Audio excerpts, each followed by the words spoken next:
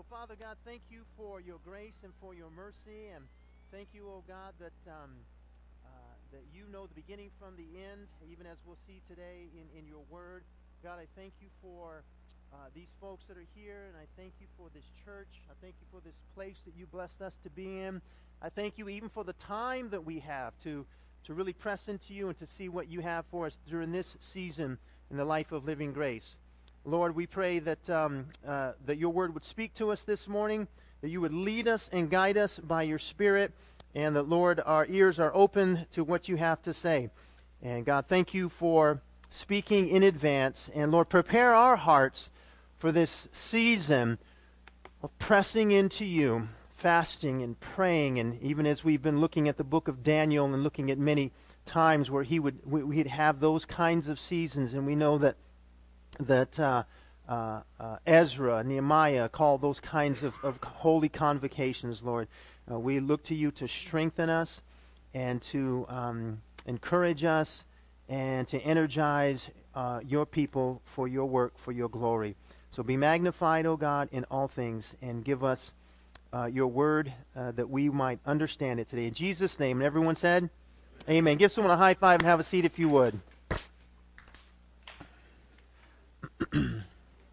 All right, turning your Bibles to Daniel chapter 11. Daniel chapter 11. And if you do not have a Bible, raise your hand. We'll get you one. Anybody at all who doesn't have a Bible, just raise your hand. They have some Bibles in the back there we can hand out to you. We'll get you one or two or whatever you need. Daniel chapter 11 verse 32 says this, but the people who know their God shall prove themselves strong and shall stand firm and do exploits or great exploits for God. The people who know their God shall prove themselves strong and stand firm and do exploits for God. By the way, if you were not here last week, I want to encourage you again, if you did not listen to Joshua's teaching on Daniel chapter 10, that you can get the CD afterwards, or you can go online and listen to it. But that was an amazing, amazing teaching. And so, brother, thank you for that. I mean, we know God's working and speaking through you, so we appreciate that. But prophecy specifics. You know, the Word of God is very specific. Have you ever had someone who gave you what they said was a prophetic word from the Lord, but it was just very general, like very vague? And you know, I mean, there's something to that. You know what? God's going to bless you. Cool, all right? Okay, then we don't always have to have intimate details, but maybe someone has said, there's something good coming your way. Or, ooh, you know, something really difficult. And you go, oh, man, could you be a little more specific, please? Oh, that's all I got. Well, brother, why did you even say that, right? You know, well, you know, there's value in that. But here's the thing. There are times in the Word of God where it is incredibly specific in the prophecy that it speaks. Writing some 5.5 centuries before Christ was born, Daniel predicts to the day that the Messiah would come into Jerusalem. We call that day Palm Sunday. To the day. Would you agree with me that that's specific? Okay, it's like God took the calendar into the future and said, okay, Daniel, the way we're going to break it down is on this day right here, Jesus, the Messiah, is going to come into Jerusalem and riding on the donkey, and he's going to be praised and honored and adored. And so, Daniel, we're going to give you the information, and we're going to bless some people who are really good at math to figure it out, and it's going to be on that day. That is specific. The Bible speaks about the destruction of a city called Nineveh in the book of Nahum. And he accurately predicts that the city would end. And this is what he says. And this is at a time when Nineveh was a mighty, mighty city. And he said basically that the end would come with an overwhelming flood, and that they would be invaded through a breach in the walls, and that it would be hidden and not discovered. And in fact, that happened in 612 BC. And that city, that massive, amazing city, was hidden till 1842. That's pretty specific. Well, how about the indicators that of the Messiah who's going to come in the Old Testament? written hundreds of years before that time frame. Things like that his lineage would be that of King David, and Jesus can trace his lineage to David both through Joseph and Mary. Well, how about where he would be born? How about where he would where he would live? How about the way that he would die? How about that there would be criminals that would be next to him at his death? How about that in his death not one single bone would be broken? And how about that he would die and then he would raise from the dead? Okay, that's pretty amazing, right? And see, that's the specifics, and the specific details of the Bible are amazing.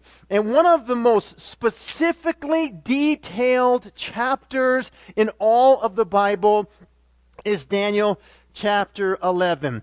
The angel Gabriel is continuing on in a discussion with Daniel and revealing the future, the short term and the very long term future of Israel. And there are many critics of the Bible who read this chapter and say there is no possible way that Daniel could have predicted these things. It is just absolutely too specific and too detailed. Because this reads, they say, like history, not like prophecy. In other words, Daniel wrote these things down after the fact.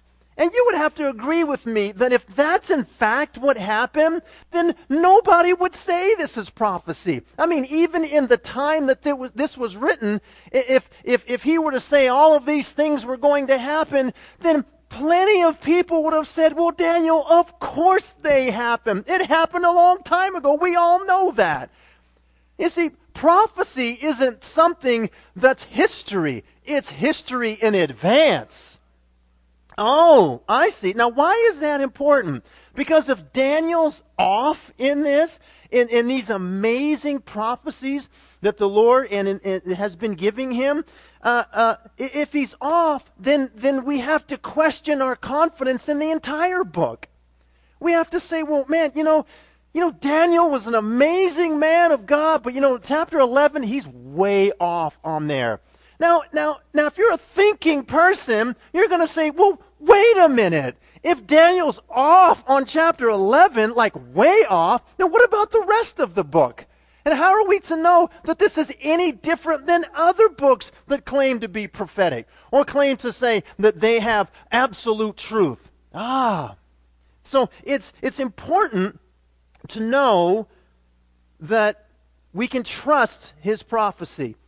It's important to know that we can trust other prophecies. It's important to know that because it gives us confidence. Not just in the book, but in the God of the book. And when things are kind of crazy and the dust is all over, kind of like when you scuba dive at Lake Mead, and if you dare touch the bottom and this big cloud of dust, you can't even see your hand in front of your face, and what do? You don't do anything. You try to swim out of it, or you just wait till it settles. And sometimes when our life is like that, you know what? It helps to know, you know what? God, you have a plan, God. God, you're involved in the grand scheme of things in nations and in my life as well. No other book has this distinction. No other religious system can claim these kinds of precepts. And so that makes us say, okay, this book is different. This book is different. Okay, it's not just some book about a positive way of thinking and a way to treat other people nicely. There's something more to this book than just that. It's not just a self-help book. And then if there's something more to the book, there's something more to the God of this book. And if there's something more to the God of this book, we need to take serious account of what Jesus said, who showed us how to walk with God and how to live with God. I know that when I first became a believer in Jesus, I tell you what, I grew up with a heart for God. I did. Boy, I tell you, man, I was talking with Vernon Fox that there's a Fellowship of Christian Athletes is a powerful ministry in high schools and universities that reach athletes. Why do they bother with athletes? Because if you didn't notice, athletes are pretty influential. If you didn't notice that. You let, there was some NFL award show on TV last night, and my kids kept running in. Oh, so-and-so thanked God. Oh, cool. Oh, so-and-so asked Jesus, mentioned Jesus. Was it in a good way? Yes. Okay, great. Oh, Dad, almost everyone who won an award mentions God. Okay, we'll take that, right? Now, we don't know anything about their lives, but we'll take that, right? Yeah, because they're influential. And boy, I tell you, I had a heart for God, but I just didn't know him. I did. I think if I was 15, 16, 17, and someone would have exposed me to the truth of Jesus in a relational way, in a relevant way, would have scooped me right up. And how many of you know I would have made a whole lot of different choices between 15 and 25? Because I have a few witnesses in here, right? Amen. Oh, Lord. Some of us got born into the world and we were born again. At the same time, some of us had to come through the back door. But we got in. No matter how you get in, as long as you get in, right? Okay, I digress. All right. This is an amazing chapter. It's hard to do it justice. And I confess to you that it's not easy reading if you don't know the historical background. So I'm going to not read through the whole chapter today, but I'm going to try to focus in on some specifics, just so you can get the detail, because it would take weeks and weeks to go over. I mean, this would be a history lesson, and that's pretty cool. I mean, whether you like history or not, you would have to say that's impressive that he got all of this stuff in advance and he got it right. So, Daniel chapter 11, verse 1 and 2, it says, "And in the first year of Darius the Mede, I arose to be an encouragement and a protection for him." Let's back up just a little bit. Verse 20 of chapter 10 says, "Then he said, 'Do you understand why I came to you?'" This is the angel speaking to Daniel. "But I shall now return to fight against the prince of Persia. So I am going forth, and behold, the prince of Greece is about to come." Now he's speaking about spiritual warfare and speaking about these demonic strongholds, these angelic beings, and this war that's going on in the heavenlies. And so the angel says, so I'm going forth, and behold, the prince of Greece is about to come. And that's important because there's going to be some strong words here about what happens in Greece. Verse 21 says, "However, I will tell you what is inscribed in the writing of truth, yet there is no one who stands firmly with me against these forces except Michael, your prince," and Michael, the angel. Okay, and then from that point right into verse 1, "And in the first year of Darius the Mede, I arose to be an encouragement and a protection for him. And now I will tell you the truth. Behold, 3 more kings are going to arise in Persia, then a 4th will gain far more riches than all of them.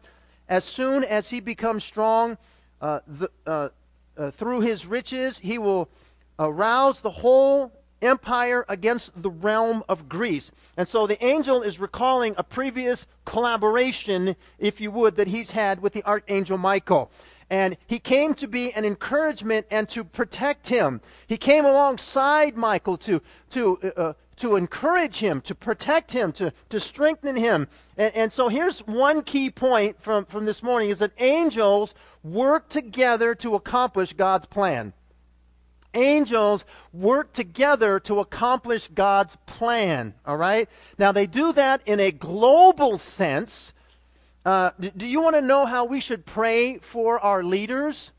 The Persian rulers had no idea that Satan was seeking to control them and to lead them into making decisions that would hurt the people of God. I mean, if there's any arch enemy that Satan has right now, it's the church. It is like if there's any, now he hates anything of God, but if he really would have a target and a bullseye to destroy anyone, now he wants to destroy everything. He wants at the bride of Christ, because he cannot get at Christ. Jesus says, "Satan has nothing in me." And he's been overcome Satan has. But if there's any target that he has, it's the church. It's the bride of Christ. Now, prior to that, the church wasn't around. But it was the nation of Israel. And if there was any arch enemy in the Old Testament that he had, it was the nation of Israel, because out of the nation of Israel would come the Messiah. And if he can eliminate Israel, those chosen people by God, then he can eliminate the Messiah. And so these rulers have no idea what Satan's up to. We get a behind-the-scenes look, but he's leading them or trying to influence them into decisions that would affect the people of God. And so there's a decree that Cyrus makes to restore and to rebuild and restore Jerusalem that may have been won here in prayer. And so later on the decree comes forth, but I believe that decree was a part of this warring that took place and a part of Daniel's prayers even for this to take place. Okay. So what might satanic forces be trying to influence our leaders into doing? We wrestle not against flesh and blood, but powers and principalities and rulers. We're not fighting against just worldviews or secularism or humanism. We're not. There's something behind that's much bigger than that we're fighting against. And so what are our leaders being influenced towards? That's why we need to be praying for our leaders. And so globally, angels help to bring about the will of God on earth, but also individually they do. Hebrews 1:14 says this, "Are not the angels all ministering spirits or servants sent out in the service of God for the assistance of those who are to inherit salvation?" Oh, so we have angels all about us. Guardian angels, if you would. The Bible says that the children, their angels never stop seeing the face of God. And I personally believe that's because they always need instruction with our kids, right? Our children. Yeah. So, hey, you never know. And the Bible even says sometimes we might even entertain angels and not know it. Just look at the person next to you. Just kind of look at them and go, there might be angels in our midst. If there are, man, put in a good word for Old Living Grace, would you, when you get back up there? I'm serious. Isn't that? I mean, you heard stories of people who have survived miraculous circumstances, and there was someone who showed up, and then that person was gone, and they go, where did they? And they don't see him any. Oh, that's exciting possibilities. And so, globally and individually, the angels can see to it that God's will is done. And so verse 2 says, "And I will tell you the truth, behold, 3 more kings are going to arise in Persia, then a 4th will gain far more riches than all of them. As soon as he becomes strong through the riches, he will arouse the whole empire against the realm of Greece." 4 kings, Cambyses, Pseudo-Samaritas, Darius the first, and Xerxes, a.k.a. Ahasuerus, if you've ever read the book of Esther. Okay? He ruled, Xerxes did, an empire that stretched from Ethiopia to India. Let's just call that most of the civilized world. Okay? And he tried to conquer Greece, as the scripture said, but he was defeated. And so, on that defeat, he comes back and has a pity party and decides to have a beauty contest, which, of course, Esther wins. And we know that whole story. And if not, you can read the book of Esther. That's how that happened, in particular, Esther chapter 1 and chapter 2. All right, verse 3 and 4, focusing on the nation of Greece. Okay? Are you with me so far? Okay. Verse 3 says, "And a mighty king will arise, and he will rule with great authority and do as he pleases. But as soon as he has arisen, his kingdom will be broken up and parceled out toward the 4 points of the compass, though not to his own descendants, nor according to his authority which he yielded for his sovereignty will be uprooted and given to others besides him. Okay, that is the prophetic word for Alexander the Great, who was determined to punish the Persians for their invading, and his exploits were all a part of God's mighty plan, because Greek culture and Greek language was used by God to propagate the gospel throughout the entire earth. That was all a part. See, God's always thinking ahead. I mean, you really can't even say that about God, because he's outside of time. He's always thinking that way in the past. He's certainly thinking in the future, and he's always thinking ahead. He has a plan in everything. Even though we don't always understand his plan, that's why things work together for good to those who love him and are called according to his purpose, because he's in control, and he sees the beginning from the end, and he has an aerial view that we don't always have. And so all of that was a part of his plan, as the gospel would spread through the Greek language, which the civilized world spoke. And it says that he would rule with great authority, and that he would do as he pleases. That he would rise to power, and then his kingdom would be taken. And right when Alexander the Great was at the height of his power, at 32 years old, he dies. Yeah. And then it says that none of his descendants would rule after him. And it's amazing that this man had such an amazing accomplishment, but he had no real legacy that he left behind. Isn't that interesting? And it's almost like he didn't pass it on. I mean, this man who could conquer nations couldn't even secure his own legacy. And, you just think, how was that? Huh? All right, and so what happens is he has a half-brother named Philip, and he has Alexander the Second. So you're thinking, okay, this is cool. Alexander the Second was his legitimate son. Then he had an illegitimate son named Hercules. And unfortunately, they were all murdered. And so his kingdom was divided, just like Daniel said. And it was divided into four kingdoms, or four generals, who took control of his kingdom, but none of them had the power that he had, just like it says. Okay?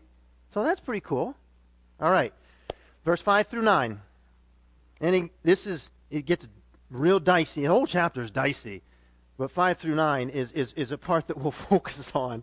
Because it's like, okay, what's going on? Verse 5.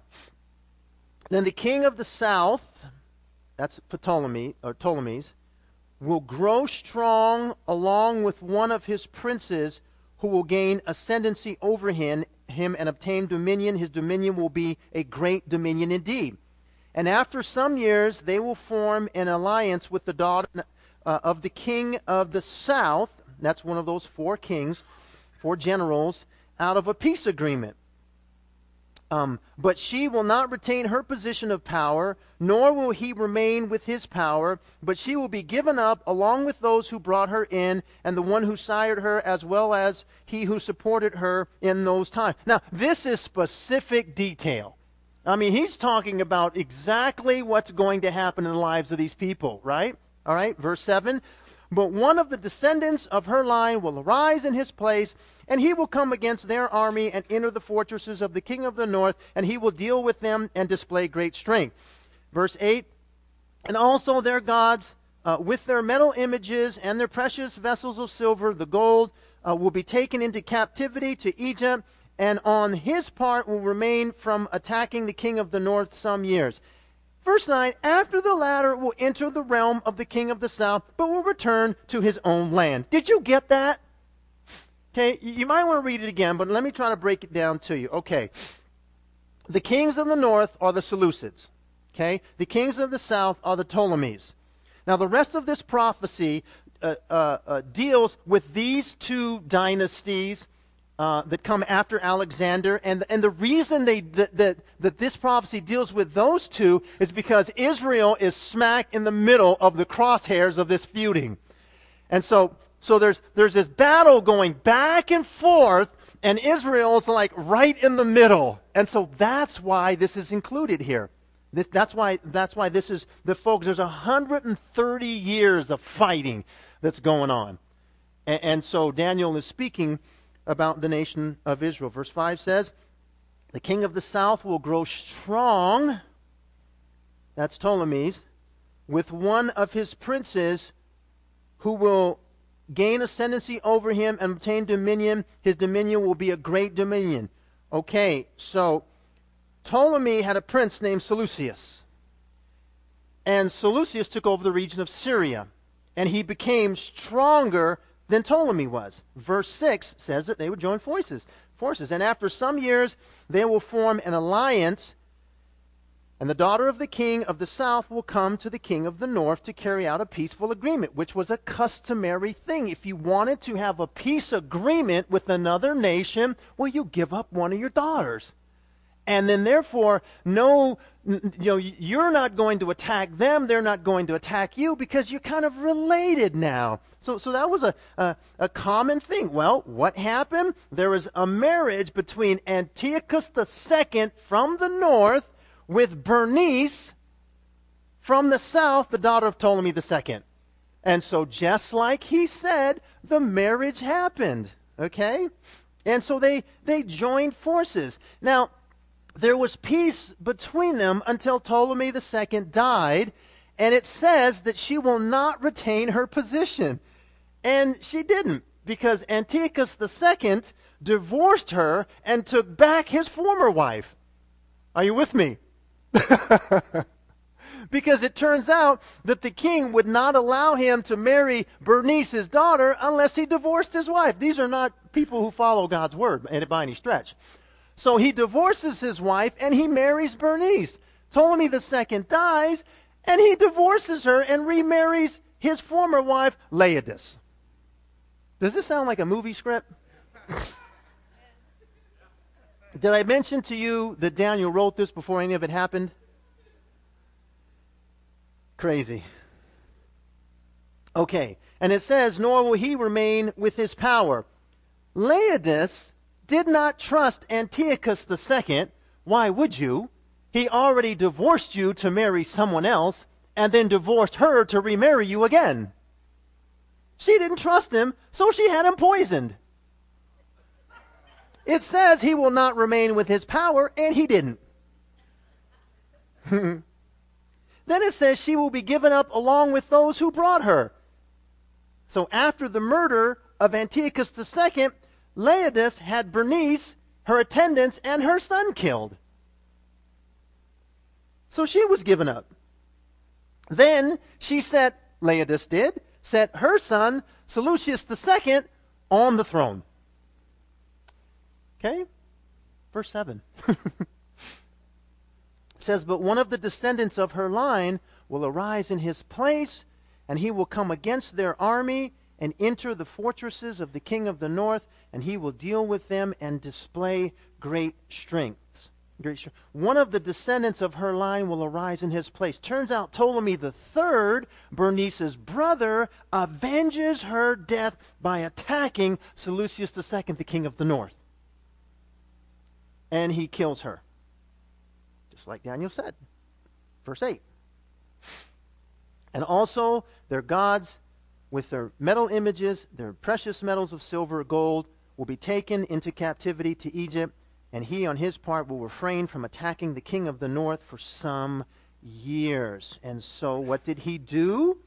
Ptolemy III, Bernice's brother, took back to Egypt the gold, the gods, the metal images, the vessels of silver and gold. Just like Daniel said. That's the reoccurring theme here. Just like Daniel said, because that's what the angel told him. Which that's what God told the angel. Okay? Verse 9, later he tried to retaliate but failed. Verse 10 through 19. Okay? The focus is on one of Seleucus II's son. Antiochus the Third, also Antiochus the Great. Verse 10 through 13 says that he drove out the Ptolemies out of Palestine.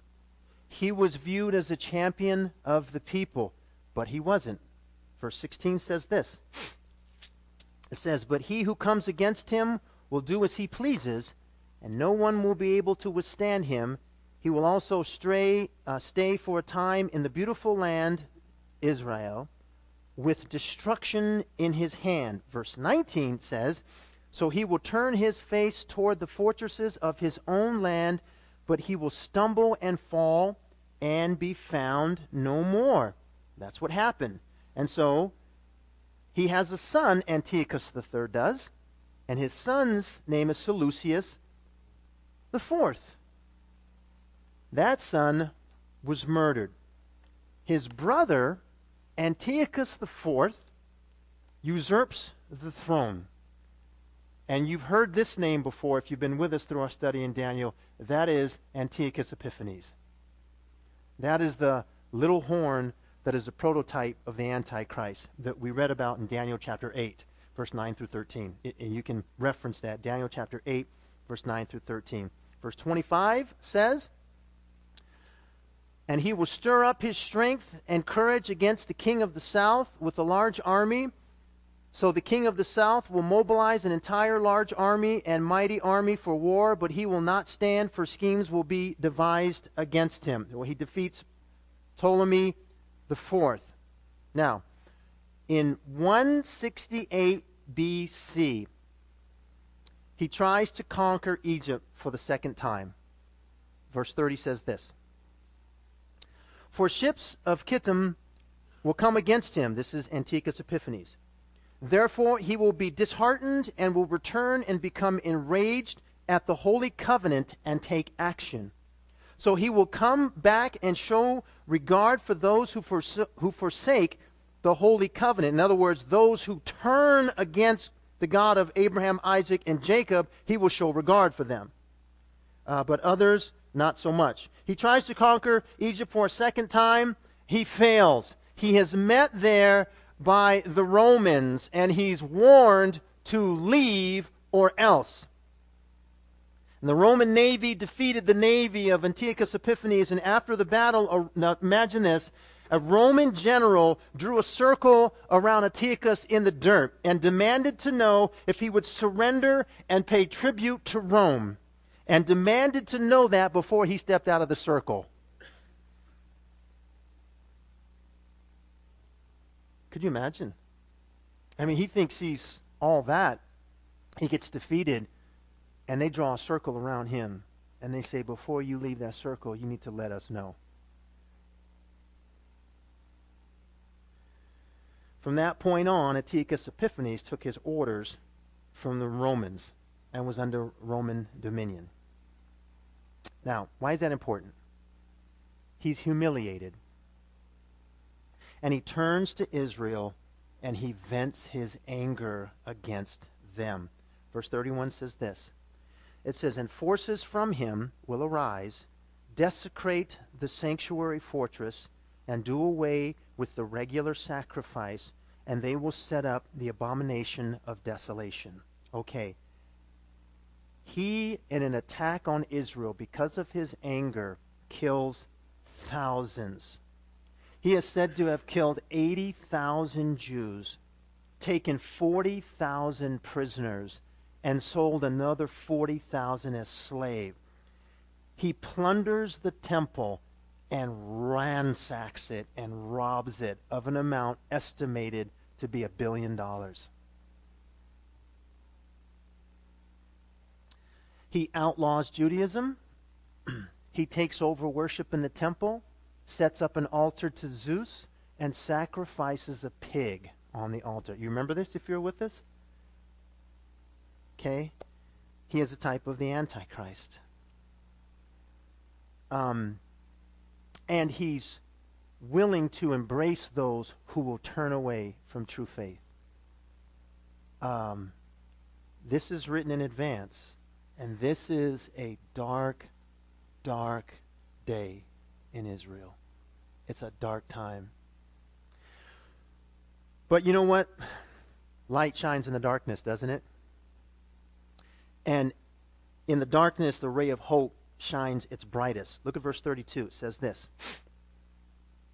It says, and by smooth words he will turn to godlessness those who act wickedly towards the covenant.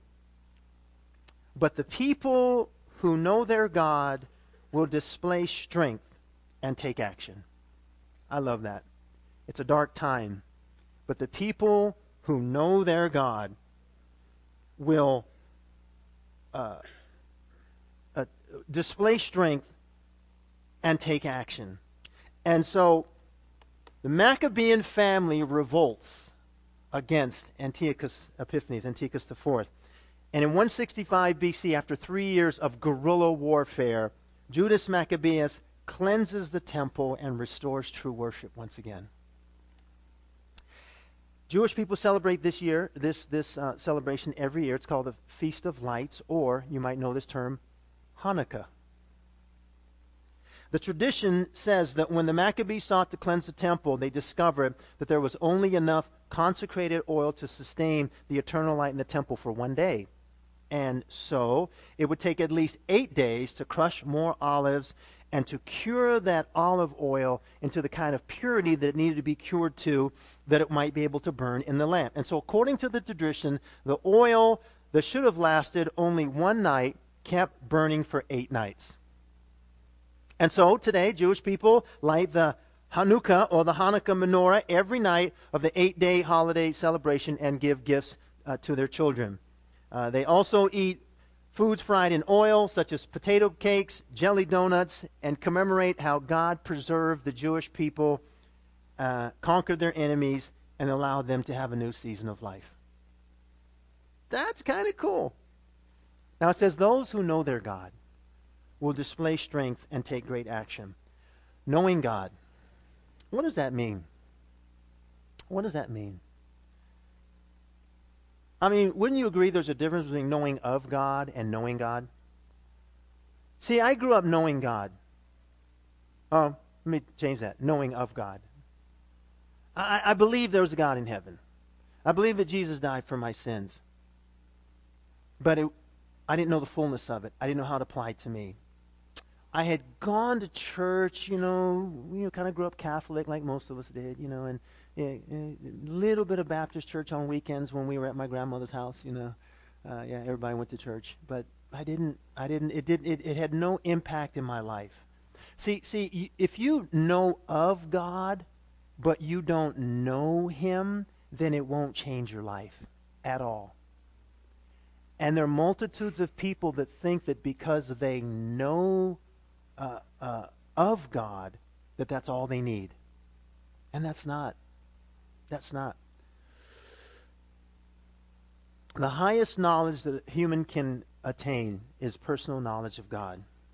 Jeremiah 9:24 says this, but let him who glories glory in this, that he understands and knows me, God says, personally and practically, directing, discerning, and recognizing my character. That I am the Lord who practices loving kindness, judgment, and righteousness in the earth, and for in these things I delight, says the Lord. See, because we are sinners, we can't naturally know God. And we might naturally know of God, but we can't naturally know Him because we're sinners. And our conscience is all messed up. And we don't know His Word. We don't know His laws. And so John 17:3 says this, and this is eternal life. It means to know, to perceive, recognize, become acquainted with, and to understand. Let me read it again. This is eternal life. And here's what that means. To know, to perceive, to recognize, to become acquainted with, and to understand. What good is having a relationship with God if you can't understand God? Now, we can't understand all of God, but we can trust that God will allow us to understand what we might need to know at the moment. And so it's understanding Him. It means this is eternal life. You, the understanding, knowing, recognizing you, the only true and real God, and likewise to know Him, Jesus, as the Christ, the anointed one, the Messiah, whom you have sent. That's eternal life. Knowing God and knowing Jesus. That's eternal life. Knowing Him. But what does it mean to know Him? To perceive Him, to recognize Him, to become acquainted with Him, to understand Him. And he says that those who know their God will display strength and take action or do great exploits. Daniel knew that his people would suffer great difficulties, and that some would join the enemies, and that others would trust in the Lord and do great exploits. Hey, listen, God always has a remnant that will keep his covenant with his people until the very end. Do you know God, or do you know of God? There's a difference. There's a difference. Daniel says those who know him will display strength and take great action. Chapter 11 goes on, and it talks a lot about the Antichrist. We'll pick that up next week and continue in that. But I wanted to focus on just one part of this amazing detail. I mean, he's literally speaking about people, their comings, their goings, kingdoms rising and falling, and this war that's going on between the north and the south, with Israel right in the middle. And he's going to shift gears from Antiochus Epiphanes and go right to the Antichrist. We'll learn a little bit more about the Antichrist, and we'll cruise into chapter 12. With that, today we're going to celebrate communion. And this is our covenant meal. If you know God, then you know about communion, because you've been invited to his banqueting table. You understand that this is our covenant meal. And before we take communion, if Jared, come on up, brother. And I just want to pray with you that you might take this opportunity to know God, to receive him, to acknowledge him, to perceive him, and to ask him into your life. There's a transition that happens from just knowing of God and knowing him. And that has to do when God just takes the scales off your eyes. That's the best definition I could give you what happened to me. I knew about God, and every once in a while I throw God some props. Every once in a while, but I didn't know him. And as I started coming to church, I started hearing the Word of God.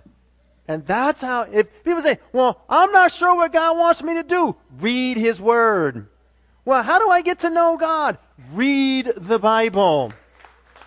Discern it, understand it, dig into it. Don't just listen to what someone else has to say about the Bible. Get into this book yourself. Let this be your food, your bread. Absorb it. Well, read the book.